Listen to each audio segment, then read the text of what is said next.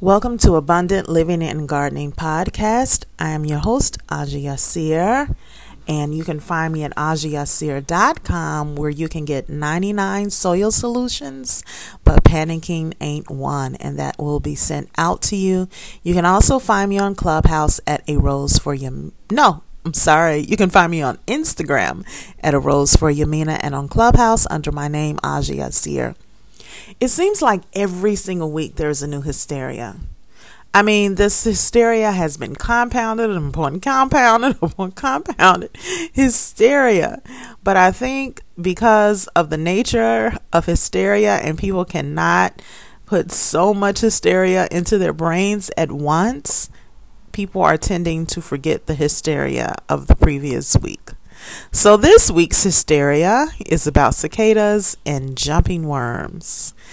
If you do not know, or if you have not heard about what is going on, there have been so many media outlets reporting the cicadas are coming, the cicadas are coming. And it's just like, what are you all talking about? Like every 17 years, these cicadas come, but people are just pumping up this fear. I don't know. I guess fear sells or something. But anyway, so every 17 years, periodical cicadas emerge. And according to the National Wildlife Federation, and you can find them at nwf.org,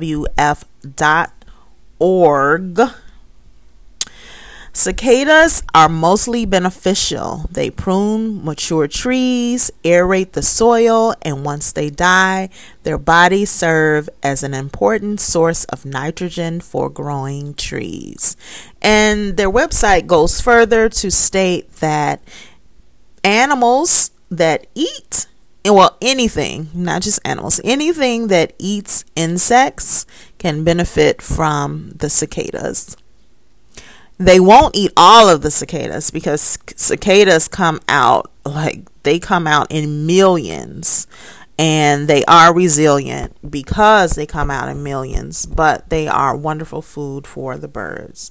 So what's going to happen if we start poisoning these cicadas? Then we're going to poison our birds, then we're going to eventually poison our waters, then we're going to poison ourselves.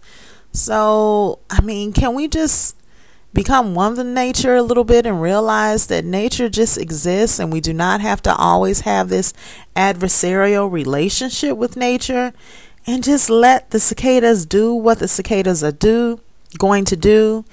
And also the National Wildlife Federation recommends that we cover our trees because the cicadas can cause damage to new trees. They're saying that they don't cause damage to many crops or planted vegetables or fruit, but they can cause damage to new trees. So go ahead and cover them and they should be okay. Okay, great. So the paranoia is gone. I've also sat in some conversations that surround people actually eating cicadas. I guess they're supposed to taste like canned asparagus. I read that somewhere. I don't know.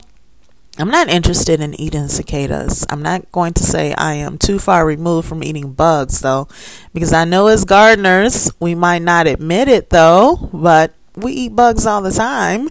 We're in our gardens. Bugs might fly in our mouths and our noses, and even if it goes in your nose, it is kind of like eating it. It still goes into your body, right? Or we might pick a peach and hey, there's a bug on that peach, but we didn't realize it and we ate it. There's a worm in that tomato. We didn't realize it and we ate it. So it happens all the time. Remember a few years ago, everybody was so concerned about figs. Oh my goodness, I'm not eating figs anymore because of the wasps. What? Figs are some of the oldest fruit on the planet. So we've been eating these things for a long time. Oh my goodness, get over it. Okay, now to the jumping worms. I will say this about these jumping worms.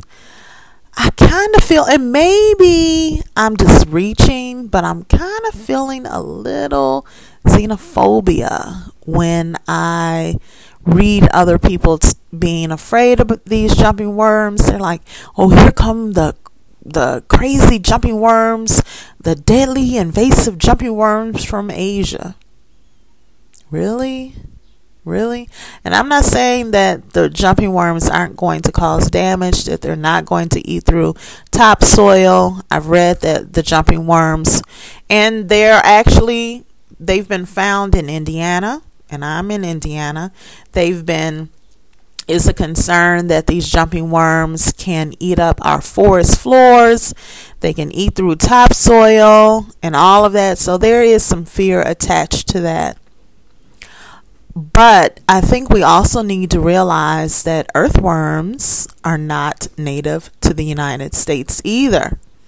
So there's that issue. So we quickly will talk about these jumping worms and we'll attach some xenophobic ideology to them, and not accepting the fact that earthworms, they're here and they do eat through topsoil and they can cause damage, and maybe we've just gotten used to them. But earthworms are from Europe.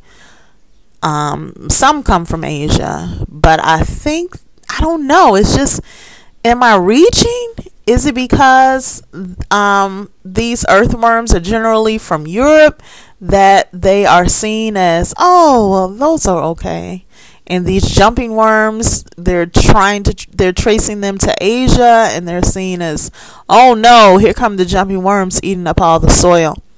Whatever the case may be, I think that we should continue with regenerative agriculture. We know with the earthworms that we already have, they can eat through organic waste quickly. So I think it's important to continue to add organic material. And again, look, I am not a professional with earthworms or jumping worms. I'm just giving you my idea of what should be done. We need to continue to build our soil. We need to put the garbage that we are using, that our waste, we need to figure out ways to put that back into the soil. It makes no sense that we're throwing away so much food waste.